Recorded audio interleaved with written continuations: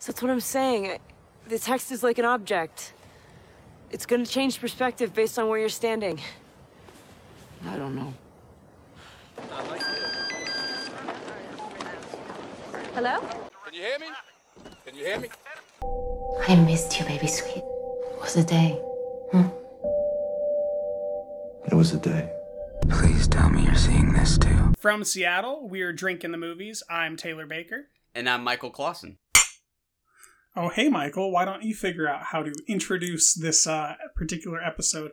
Is it a festival coverage? Is it a doc talk? Why don't you title it?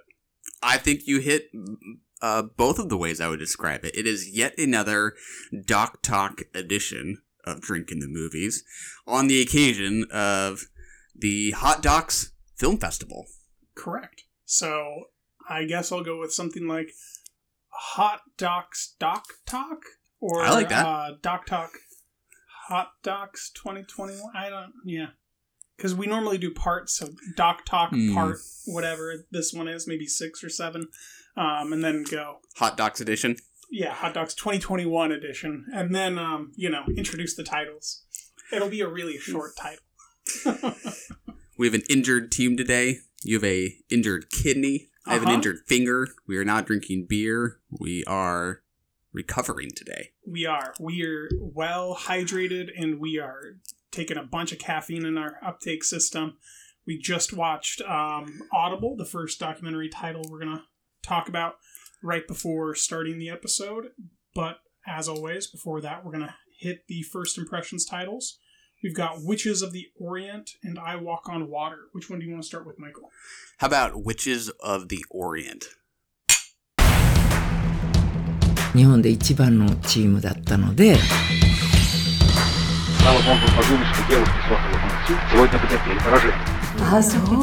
うですか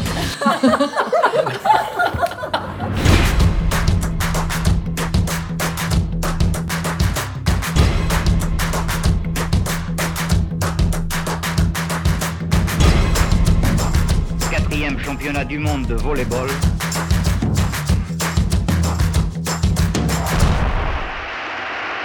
All right, we just watched the trailer for The Witches of the Orient from director Julian Farreau. What are you thinking? For me, I'm very interested in this. In the Realm of Perfection was a fascinatingly constructed and particular examination of mathematics within the game. Rather than mathematics, we see animation as kind of the motif that he's going off of, which is the kind of resurging or, stabilizing Japan, making an image and a collective story for itself to continue after the war. It's just a totally different format of presenting a art form through sport than I'd expected. But I'm still very, very interested. Just kind of caught me off guard. But I liked a lot of the motifs of what I saw, and they put a smile on my face as I heard the sound effects, the anime-like slashes and chimes. Yeah, I think it looks cool. I don't know that I would be chomping at the bit to watch it if we hadn't already seen the John McEnroe doc and really liked that. There was such a strong kind of cinematic aspect to that movie that really appealed to me. At first glance, this looks more like a kind of straightforward doc about a Japanese female volleyball team from the 60s that is just a very specific thing that I wouldn't necessarily be jumping to go see. But I think it does look cool. I would agree the kind of combo of animation and archival footage looks cool, and the fact that he's talking to these women now in old age, and it looks like they'll be kind of reflecting on it, could be kind of interesting. It's partly just about their memory of the experience, not just a straightforward history of it. That could be interesting. I am optimistic. Same. All right. On to I Walk on Water from Kalika Law. When she's a good guy, yes. When she's a bad guy, no. When she's a good guy. When she's a good guy. When she got all the girls said my friend she stay. Friend she a good guy. Friend she a good guy, yeah. Whoever want a Frenchman, wave a hand to the sky and say, French never let you down. Keep you warm a little long, yeah. All right, Michael, that was the trailer for I Wow, or I Walk on Water from Kalika Law, one of your favorite kind of lower budget documentarians since we've started the show, as far as I'm aware. What do you think of this trailer for I Walk on Water? I don't know that I'd go that far as to say it's one of my favorites. I remember being very excited and optimistic about Black Mother. That was from 2018. You did. That was your most anticipated film, I think. Not it was definitely on there. Yeah, but I think I had it at like a 3.5 out of 5, and I think I still would probably put it there. The look of this movie reminds me more of like the couple. I think we did maybe 2 shorts of his before we watched Black Mother, if I'm remembering correctly. Yep. And those were more about people on the streets of New York City, and that's what this one looks like. It is kind of this little, urban symphony of people who just are spending their time on the streets. I kind of like that in short form. This is 3+ hours. I fear I am not sure how it will be able to sustain itself for that long. That is a lot. I'm a little nervous. What about you? I am more than a little nervous. I am weary already from that 200-minute runtime I think I saw. It looks really good. There's no doubt about the fact that with Kalika Law's images, I want to hit print, want to put them in a frame, want to hang them on a wall. But like you mentioned, I almost think that this is like the same, like 99-cent store, or like it feels the same. It feels like I've already seen some of these faces in those shorts. I just really genuinely don't have interest in something that's this long. I'm glad that he's continuing to experiment with long-form storytelling, and, collecting that footage and assembling it. I think we're a ways away from whatever it is that Kalik's going to actually be remembered for. And this is rather just like a pavestone on the way there, rather than the monument that you arrive at in his career.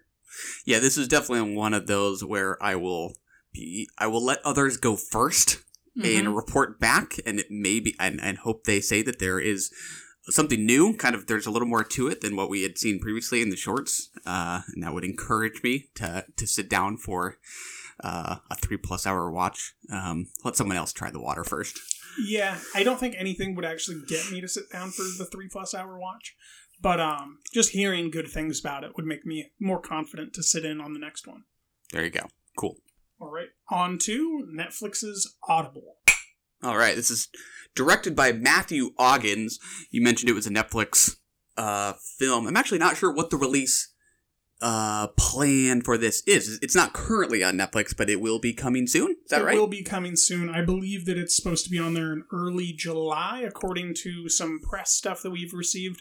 I've since heard that same stuff retracted in multiple instances, so I'm not too confident that they know exactly when they're releasing what they have on their hands. But I would expect it will launch this summer. I think that Matthew told me it was going to be this summer, so you can at least say that confidently. Yeah, it is. Shorts have kind of a funny place within Netflix, because I don't know that I've personally have ever seen a shorts like carousel. Maybe there is, or maybe it You have to type exists. in short, and then there's a category that pops up. Yeah, it's tagged in some way. All of it. Yeah. Yeah. So Audible is a documentary short, but a rather long documentary short, clocking in at 39 minutes. It is about the students at a Maryland school for the deaf, and it's particularly focused on members of the football team and friendships between them and their experience on a hot winning streak. Yes. 40-plus games over several seasons. 42 games over, do you even know how many seasons that takes, is I believe what his father says, Amari. I'd be pretty nervous at like 10 games that this can't go on for too much longer, and they did 40. That's pretty good. Right? So one of the interesting things that I found out is that he kind of built up a relationship with the coach of this team over the years, and he'd been on campus and collected footage over multiple years. And just this year, everything kind of hit, and what we see is 2019, the 2019 school year, rather. It's kind of interesting to imagine being a documentarian, and you're trying to make a documentary about high school kids, but they're seniors and now they're gone. And okay, so you have this tiny little window to shoot, and just imagine just kind of going back to the well over and over, and just like you miss 1 year, there's nothing that comes of it. Another year, nothing comes of it, and then you just get kind of all the stars to align, where Amari, our star here, is like very magnetic, kind of indefinable as far as like how you would construct him to someone just verbally, like who he is and what he is as a person. So it's very interesting that a documentary like this even got made, just because of the half-life in these schools where people aren't the same thing and they don't stay for very long. Yeah. We're meeting a handful of different people, but Amari McKinstry Hall is sort of our primary focal point. Mm-hmm. He's a young man who lost his hearing due to meningitis at an early age, 2 or 3. 2. We're primarily focused on him, but we meet his friends as well. Very much a tragedy as we learn about a close friend of his who took his own life after being subjected to bullying, which sounded just like ridiculously cruel. That was quite shocking. So it's a very tragic documentary, that's for sure. Yeah, that kid's name who hung himself was Teddy. And he was, I think, best friends with Amari, but he was also dating the male cheerleader. So it was kind of, like that emptiness of that friend group that we kind of see throughout this documentary. And, there's that line that number 23 says during his father's sermon. He references it. So I'm referencing a reference to the reference. Mm-hmm. And it's about this team that beats them for the first time in the very beginning of the film. He says, "This loss will not define us." And it's counterintuitive, but the spirit is there, where at the center of this film is just this emptiness, this loss that kind of defines these people's backbone and how hard they are, whether it's his mother or him or the girl who I'm forgetting the name of. They're all experiencing these hardships and these losses in different ways. Him in the fact that he lost his hearing, his father left the family, his best friend committed suicide. There's all these different losses, but they're not letting it define them. So even though that statement's maybe not correct, I think that spirit really rings throughout the entirety of the project. Yeah. I'd be curious to know, and maybe you do know this and can share, but how he did land on the runtime. Since it's about 40 minutes, it kind of feels like, if anything, it could be a feature. It feels like there's a lot here to explore. I do have to say, I kind of feel like there are things that just feel kind of underexplored. Like, I would just rather this be a real full-length feature. Do you know if there was intention or purpose behind making this a short?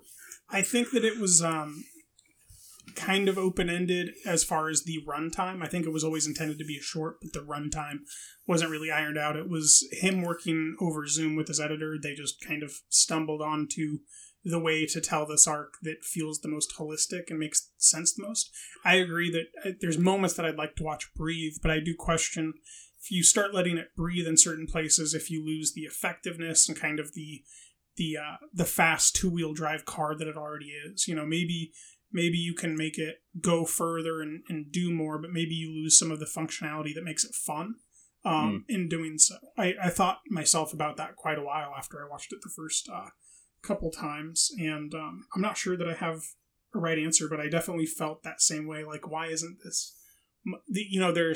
There's so much here that I'd like to see more of, but I also am saying that I'd like to see more of it, which means you win. As a filmmaker, you got me to say that, which is a win in and of itself. Yeah. yeah, I might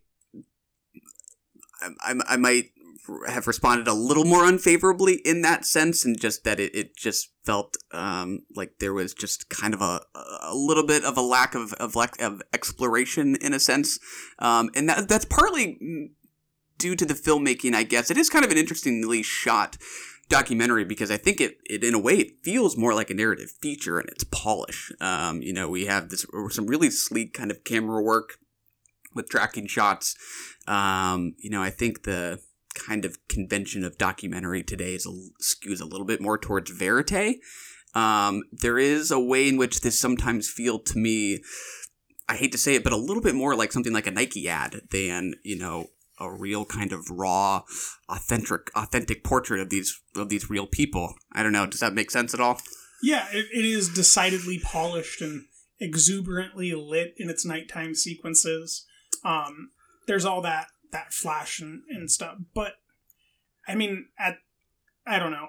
When the content is a teenage boy that hung himself after he was bullied incessantly, and your main character is a 2-year-old child that had meningitis and lost his hearing, and his dad ran away on him, and his best friend committed suicide. Like, when that's at the heart of the documentary and that sticks with me, I feel like the artifice that is glossy doesn't detract in the way that it would in other projects. I think it's just because the content I took home with me means that I'm incredibly forgiving to this kind of Michael Bay-esque looking cinematography where it's just gloriously bright. It is, yeah, very handsomely shot, no doubt. And I mean, just the fact that it kind of even exists is just kind of, it's just kind of an immensely kind-hearted gesture in itself. It does seem to really kind of, I think you could argue it is very much celebrating these kids by applying that kind of polished filmmaking. Especially in scenes where we're not on the football field, but like at the parties or dances that are like in slow motion and we're hearing music. Road. Yeah, those are clearly much more kind of romanticized in a way, but in a way that I think is very much meant to celebrate these experiences they're having, which are kind of their last moments of high school. So yeah, and you're kind of conveying how I personally think, as someone that went through that experience, that in depicting it that kind of glorious, exuberant way, you're transmitting some of the fervent energy in these particular kids in this particular moment of their life before everything changes. It is very exciting. You don't know what's, over that cliff edge, and these are the people you're with, and this is maybe the last time that, you guys just did this together. Every single moment of that senior year for them is maybe the last time they do that together. So there's that undercurrent of sorrow to the celebration that I think that technique speaks more rather than less with. Yeah, and I kind of think that whether it's a documentary or a fiction feature, you picture a movie involving football and locker room scenes, and they all kind of look the same because you always imagine yelling and chest pounding and noise itself. So, it is illuminating for the simple fact that it is showing us how that is just not what it looks like. That's not what it feels like for these kids to be in the locker room and for it to be quiet as they're getting each other riled up in the way that they do through sign language. It's illuminating just showing us what it does. Yeah, and I think it's interesting just kind of how these main characters, I guess, or these films that are pretty high marketed are about deaf people. We've got Coda coming out, which Apple acquired at Sundance, Child of Deaf Adults, which I think that's going to be later this summer on Apple TV. Sound of Metal was just up for a bunch of awards. And then there's this. I think that there's something interesting in the water where we're starting to tell these deaf stories. And I'm just interested in the fact that this is just kind of happening. And it's all really about these American stories, like these American kids going through this experience, which is not... I don't think I can think of like other films before this, and now we just kind of have 3, one of which is a documentary, 2 of which are narrative features kind of telling these stories. I don't know, it's just very interesting.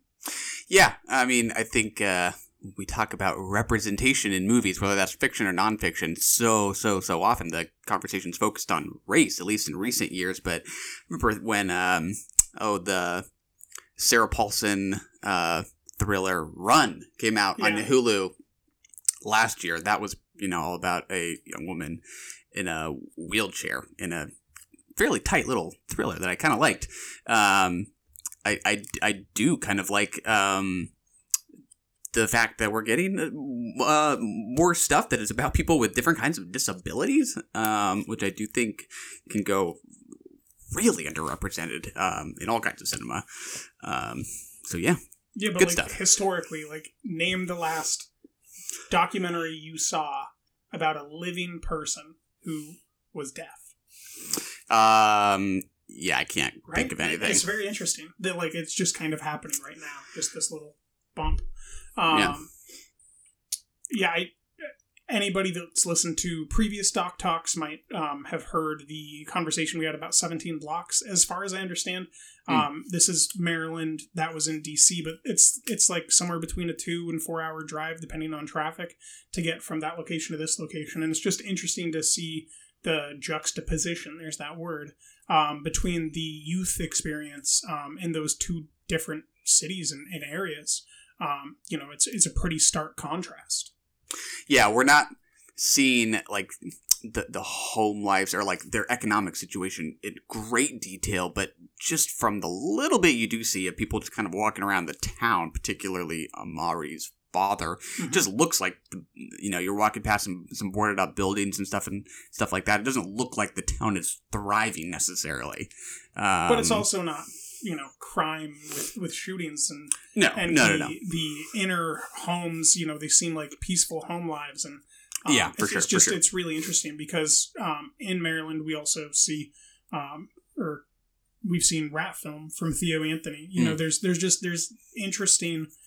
Or I guess it's interesting to see these documentaries from the same area and just how that 2 hour geographical location kind of changes so significantly what the home life experience is for these kids. Yeah, absolutely.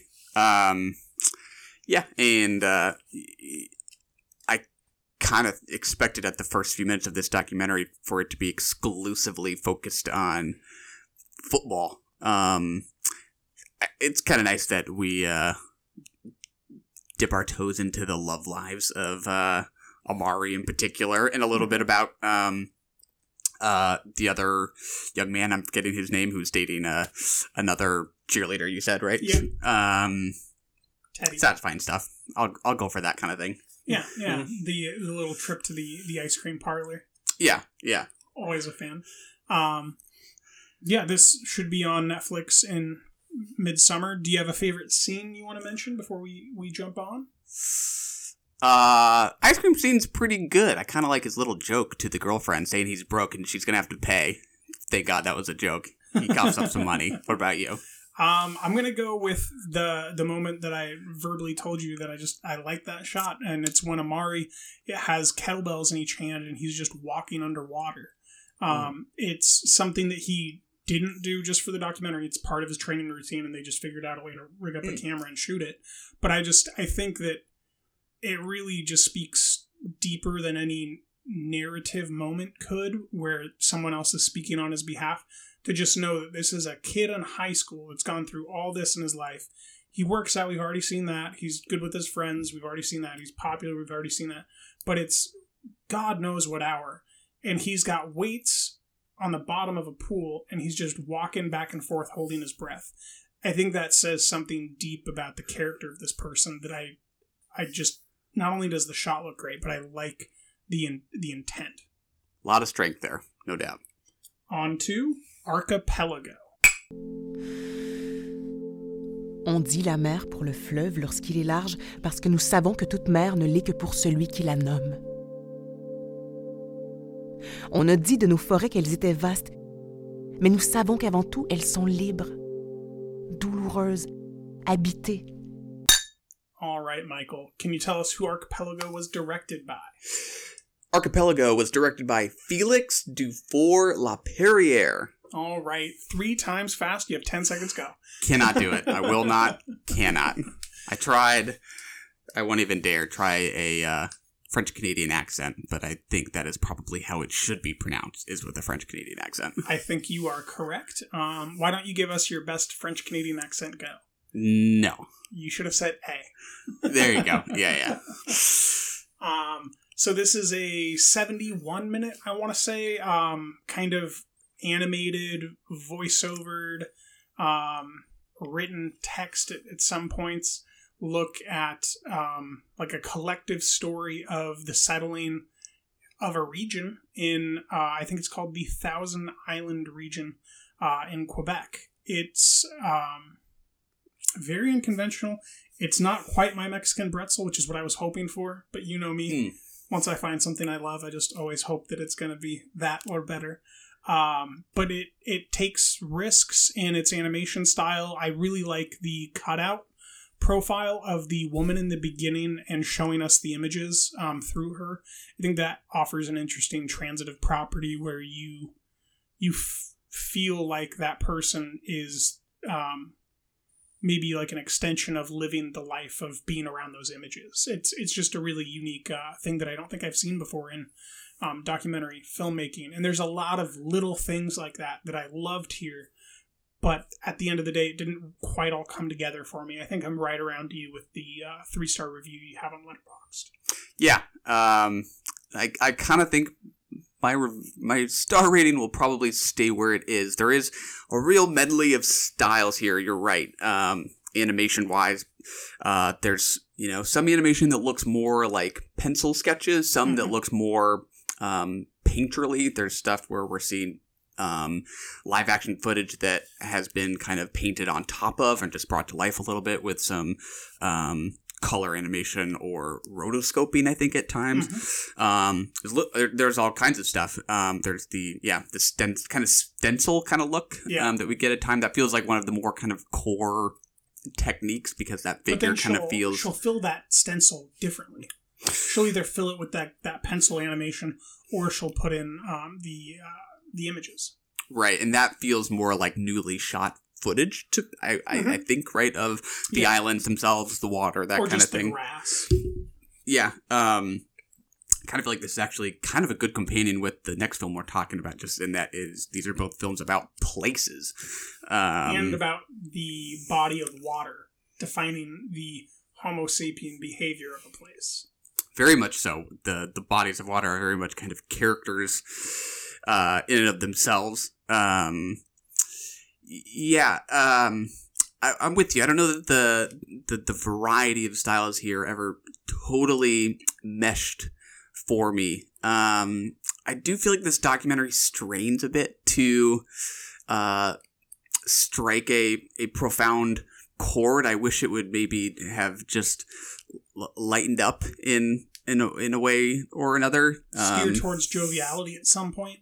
It's a little humorless, especially towards the end. I do think some of the styles work better for me than others. I think that's kind of what you're going to get with something this kind of with this much variety of experimentation and animation. It's kind of interesting because it's, I think, kind of a blend of fact and fiction, right? Like, we're starting with this real geographical place, but there's clearly some artistic liberties being taken with how it's brought to life. I do think there's something interesting about that, but at the same time, I found a lot of the technique to kind of distract me in a way from the essence of the place itself, and I got a little caught up with just feeling a little overwhelmed by the technique. Yeah, like, what is true? Where are we exactly? Why is this the footage that's being shown, right? We don't get, you know how your grandma, on the back of all her photos, she's meticulously written what year and who is in these images. We don't get any of that same respect in this documentary. We have no idea if this archival footage that appears to be like early 1900s, late 1800s is actually from this location, or if it's just from somewhere else and you're giving me the superimposition of feeling like it's true. And that's why I loved My Mexican Pretzel, because it absolutely claims to be nothing at all, whereas the precept of this is that it's defining this one thing. And so just in that differentiation of making the claim that you're defining this thing and then not being clear about whether or not what I'm seeing is factually true or a representation of what it was like, really colors it poorly, where if you would have just told me which way that footage was either way, it wouldn't have been a negative. It would have just been an informed positive. Yeah. Because it would just be providing me with true information. Yeah, like it's easier for me to describe just the techniques, as we already have done, talking about the different styles of animation. I don't know that I really... Yeah, then I don't know that I really can characterize, like, what the essence of this place is after watching this documentary, which feels like a little bit of a failure. There's kind of a preciousness to lot of the styles. There's no water buffalo in the water. That's right. There's kind of this soft kind of ambient score that's kind of running from start to finish. I just think this all needs to have been loosened up a little bit. It feels just very, very precious to me. Too precious. I think that's right, because like if you just look at each one thing, it's great. But when you put it all together, there's too much salt. Yeah. There's just too much. It doesn't quite work. The sound design is great when all you see is the profile of the girl, and she becomes an animation and then she turns back to grass. And then that sound stays the same and gets more kind of extravagant, which makes it more laborious the more complex the film gets, instead of just loosening up, and it doesn't pay dividends, whereas each of the things, when it gets more extravagant, is interesting. The music gets more interesting.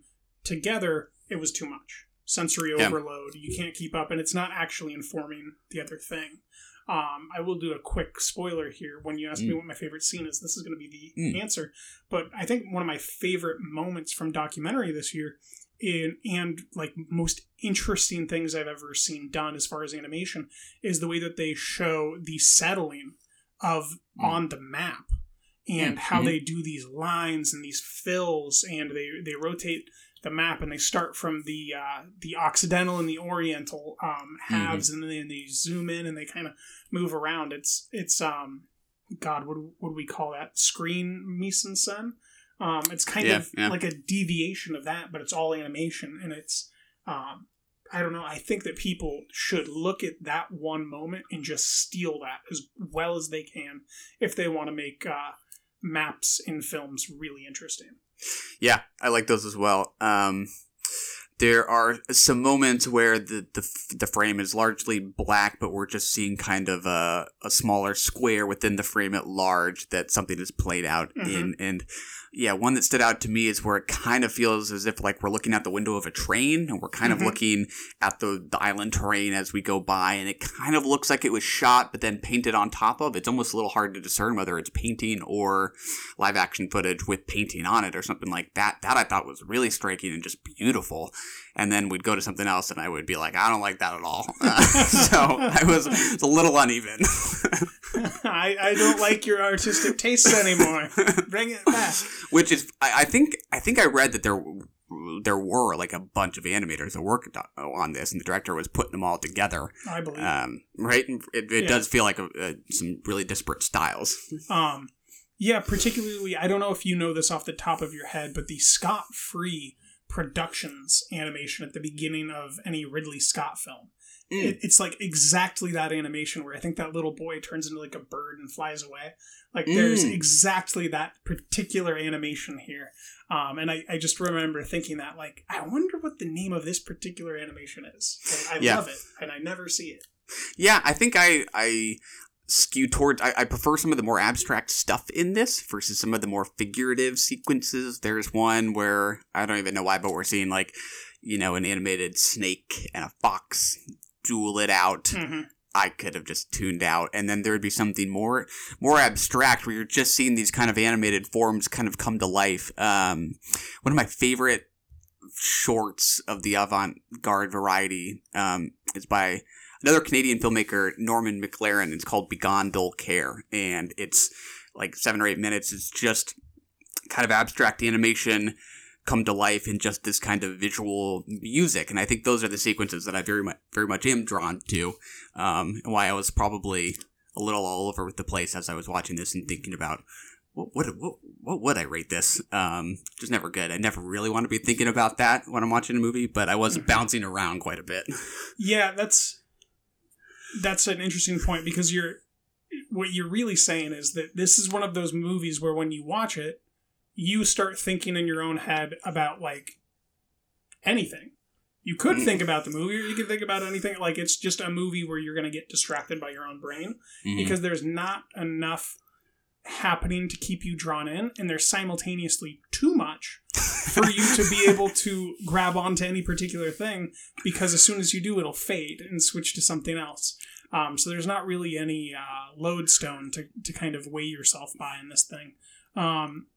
There's another moment. It's kind of, I think it's like you're describing, where it's this painting on top of the actual image, but it's also only taking up a part of the screen and the other part's black.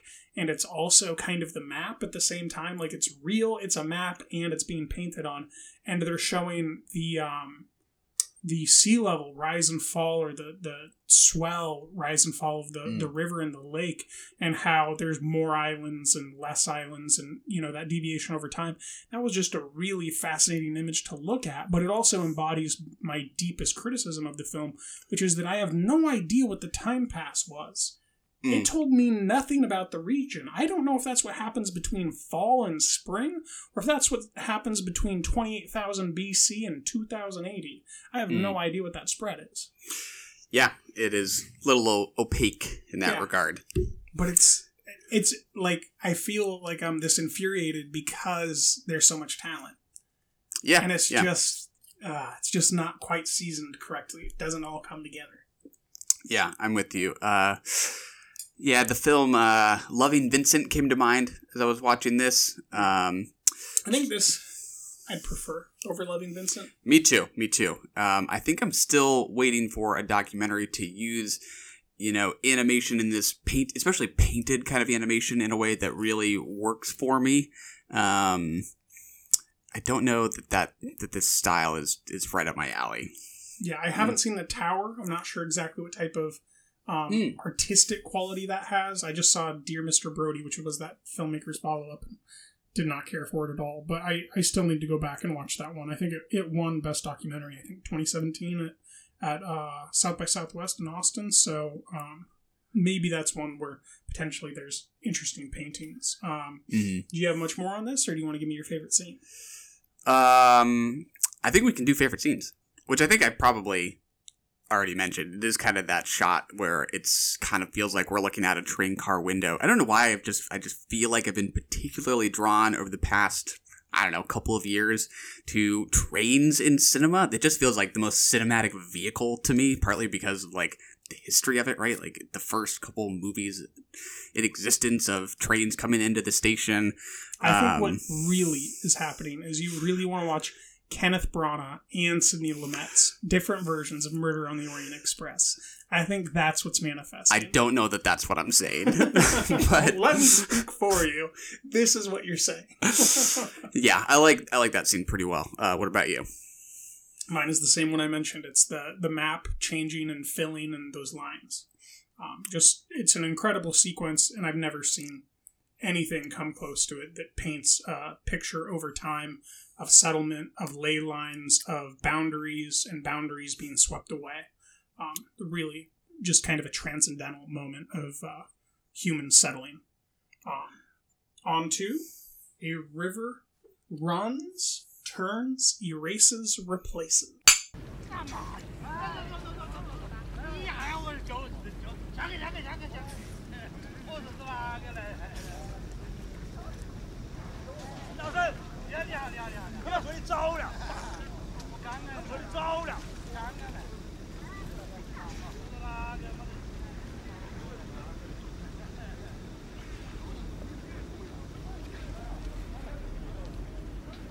All right, Michael. This film was directed by Shengzi Zhu, who I think I read who lives in Chicago now, but is originally from Wuhan, what this documentary is about.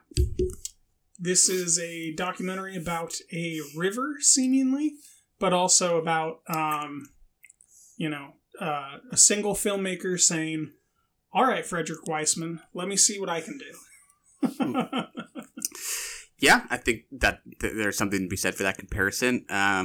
So it's not something intentional that I set out to do at all, but simply because I could. I found myself counting how many shots there were in this movie, because this is a movie comprised exclusively of very long takes. So I lost confidence at some point in where exactly I was at, but I think there are about 27 or 28 shots over the course of this movie, which is about 90 minutes, a little under 90 minutes. So you're... Coward. He couldn't even beat Kurosawa.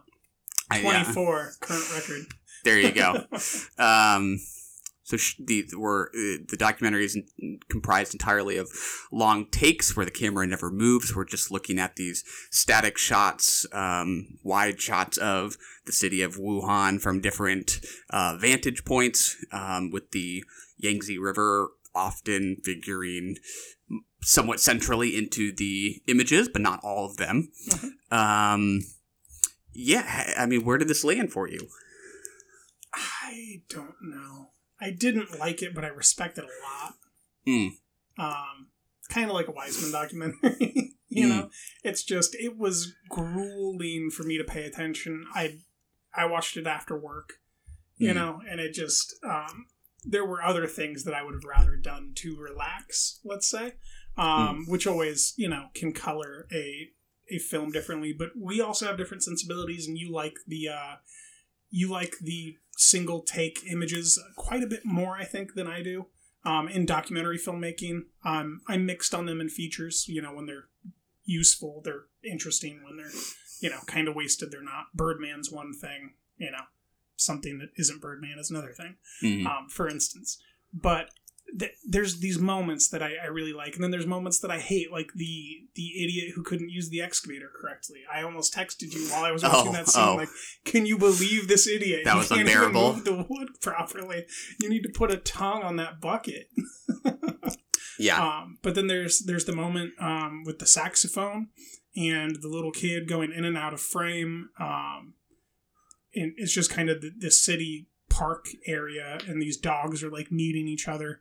And there's just this great saxophone noise, and he's in the upper left, and you can't really see the saxophone until like the end of that shot.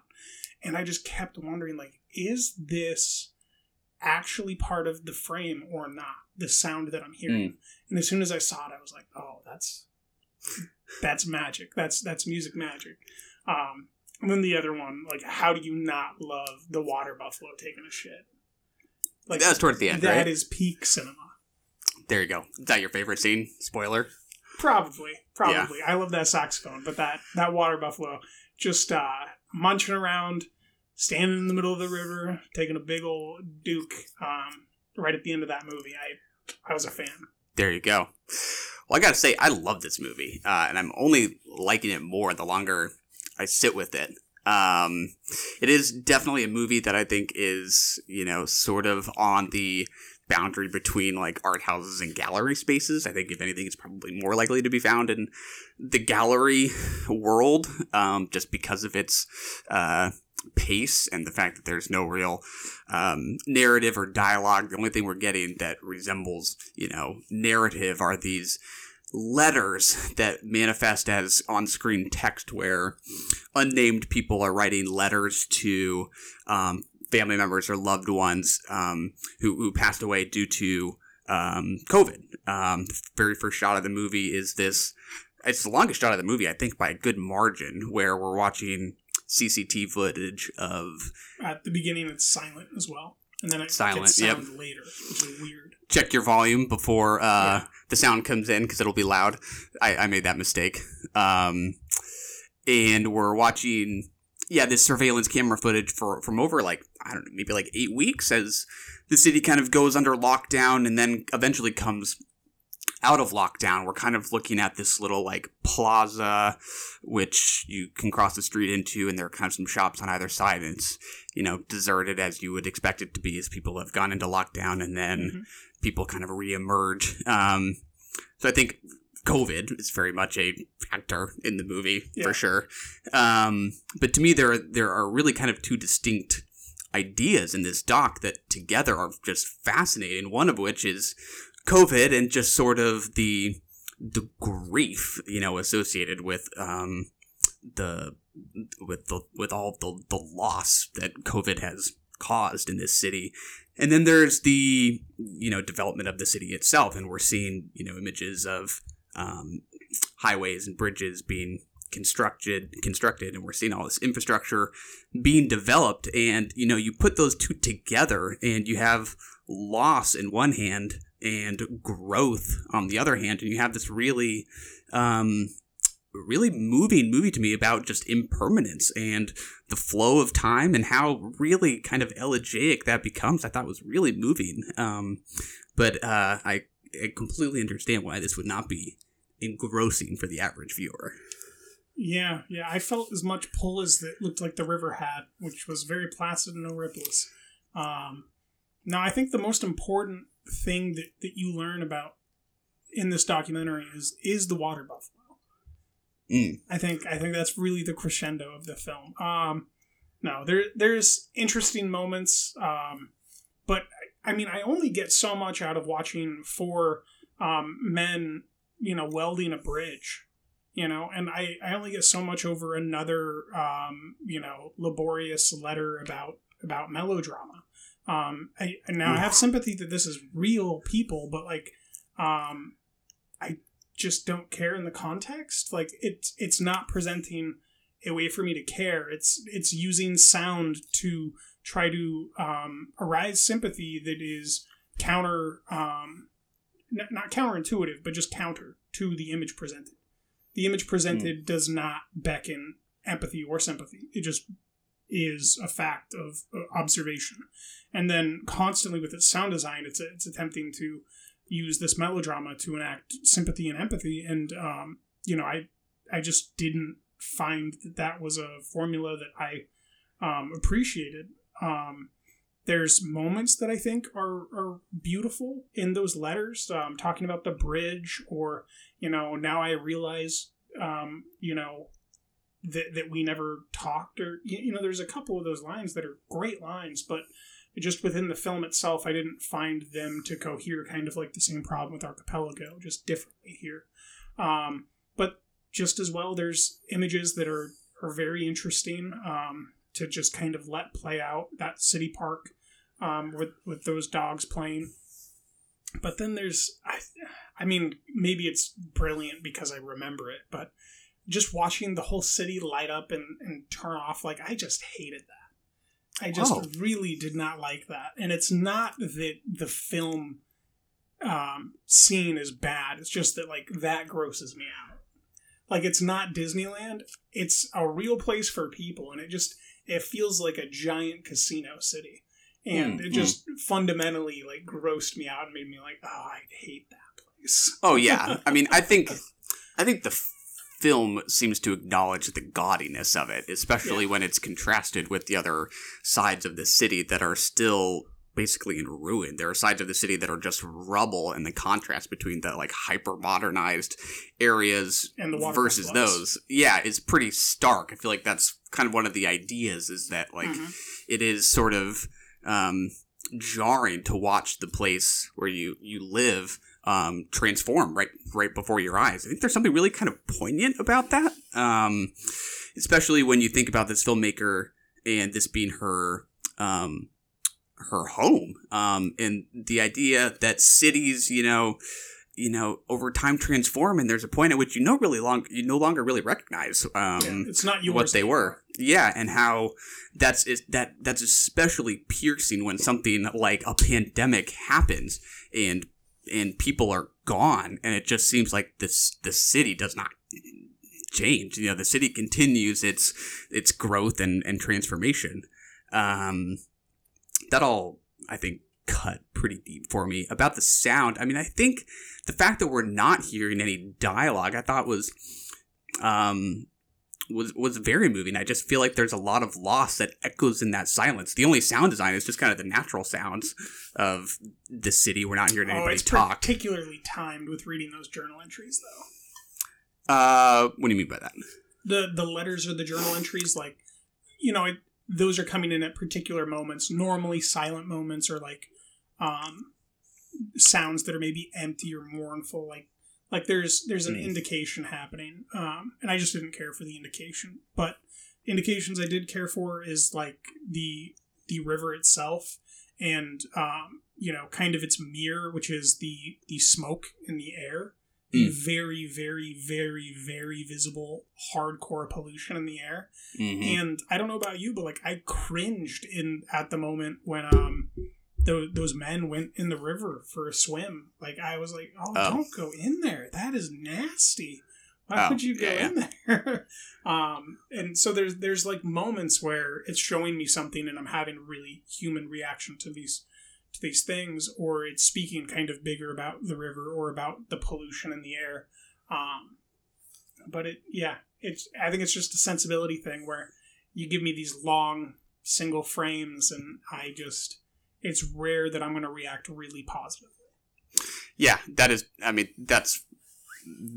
think, very much the case. Sensibility is at play. I like that this is a movie partly about the passage of time and the effect that has on a place as you know it. And to me, it only makes sense that a movie experiments with duration as it explores that idea. I can't help but think about movies like the filmography of Jia Zhangke, and we talked about Ash's Purest White. I think that's the only film of his we've talked about on the show, but I feel like he's kind of considered by many to be kind of the preeminent chronicler of the transformation of 21st century China, and you're always seeing these kind of micro stories in his movies play out against the macro transformations of the country. I think there's something similar here where you're getting these personal anecdotes about people who have experienced something really lost and setting it against the change occurring across the city at large. And what's really, I think, thoughtful about a lot of the compositions is how so many of the structures, whether they're highways or they're skyscrapers, just dwarf the people that are in them. They can look just tiny as they're working on a bridge or something like that. And, you know, the idea that you can feel kind of helpless to the larger tides of wherever you live, and whether that's a pandemic that you can feel helpless in responding to, or just the city where you live becoming something else entirely, I think is kind of striking. Yeah, there we go. I would agree. The one thing, and this might just be me, but the film gives the impression that like there's a significantly less amount of people in this city than there is rooms in those damn skyscrapers. Like you get such a sense of like bubble inflation. I don't know if you're familiar with like the giant towers that they've made where like no one lives and they're not furnished or finished, but they look like these giant cities on the outside that China's done. But I definitely like have that distinct feeling, and that's part of what I was reminded of when they were making the city kind of dance with light like a casino. It's just interesting because I don't think we ever see more than like 10 people in a frame. And then we're, you know, scaled out looking from that bridge at that entire city. And I did not get the impression that those rooms were even halfway full in those skyscrapers, you know. Yeah, I believe that. I mean, you get the sense that this is kind of happening so fast that, some of it's not even in use yet. Yeah. And like, will it be in use? It's almost like, you know, we're making something to make it, and, you know, whether or not it ever gets used is beside the point. There's something there's a sense of despair that's, I think, separate from COVID in this documentary. I don't quite know how to place my finger on it. Yeah, I don't know. Maybe this is just a personal thing, and, you know, it's not like where I grew up is a bustling metropolis by any means, but it's something about, like, having moved from where I grew up to where I am now, and whenever I go back and seeing new stuff and seeing things develop and just feeling like, you know, it's just a funny thing to have your memories of a place and you go back and it's not how you remember it at all. There's new stuff there, and sometimes you don't like it. You find it gaudy or something like that. It would maybe play differently if I didn't know that this is a filmmaker who's from Wuhan originally and not there now. I think that's kind of an interesting perspective of, is she an insider or is she an outsider at this point? I think how your homeland can suddenly feel very foreign to you is interesting. Especially to go to Chicago, you know, it's an interesting pairing of city to city with those towering spires and the same amount of despair and all that stuff from two different economic stratas. Yeah. All right. Favorite scene? My favorite scene. Are you sticking with the water buffalo? I do not give two shits, just like the water buffalo. I'm sticking with the water buffalo. There you go. Yeah, I don't know that I have a particular shot that's coming to mind. What about although a moment in a shot? I don't know. It's just a diary or letter entry.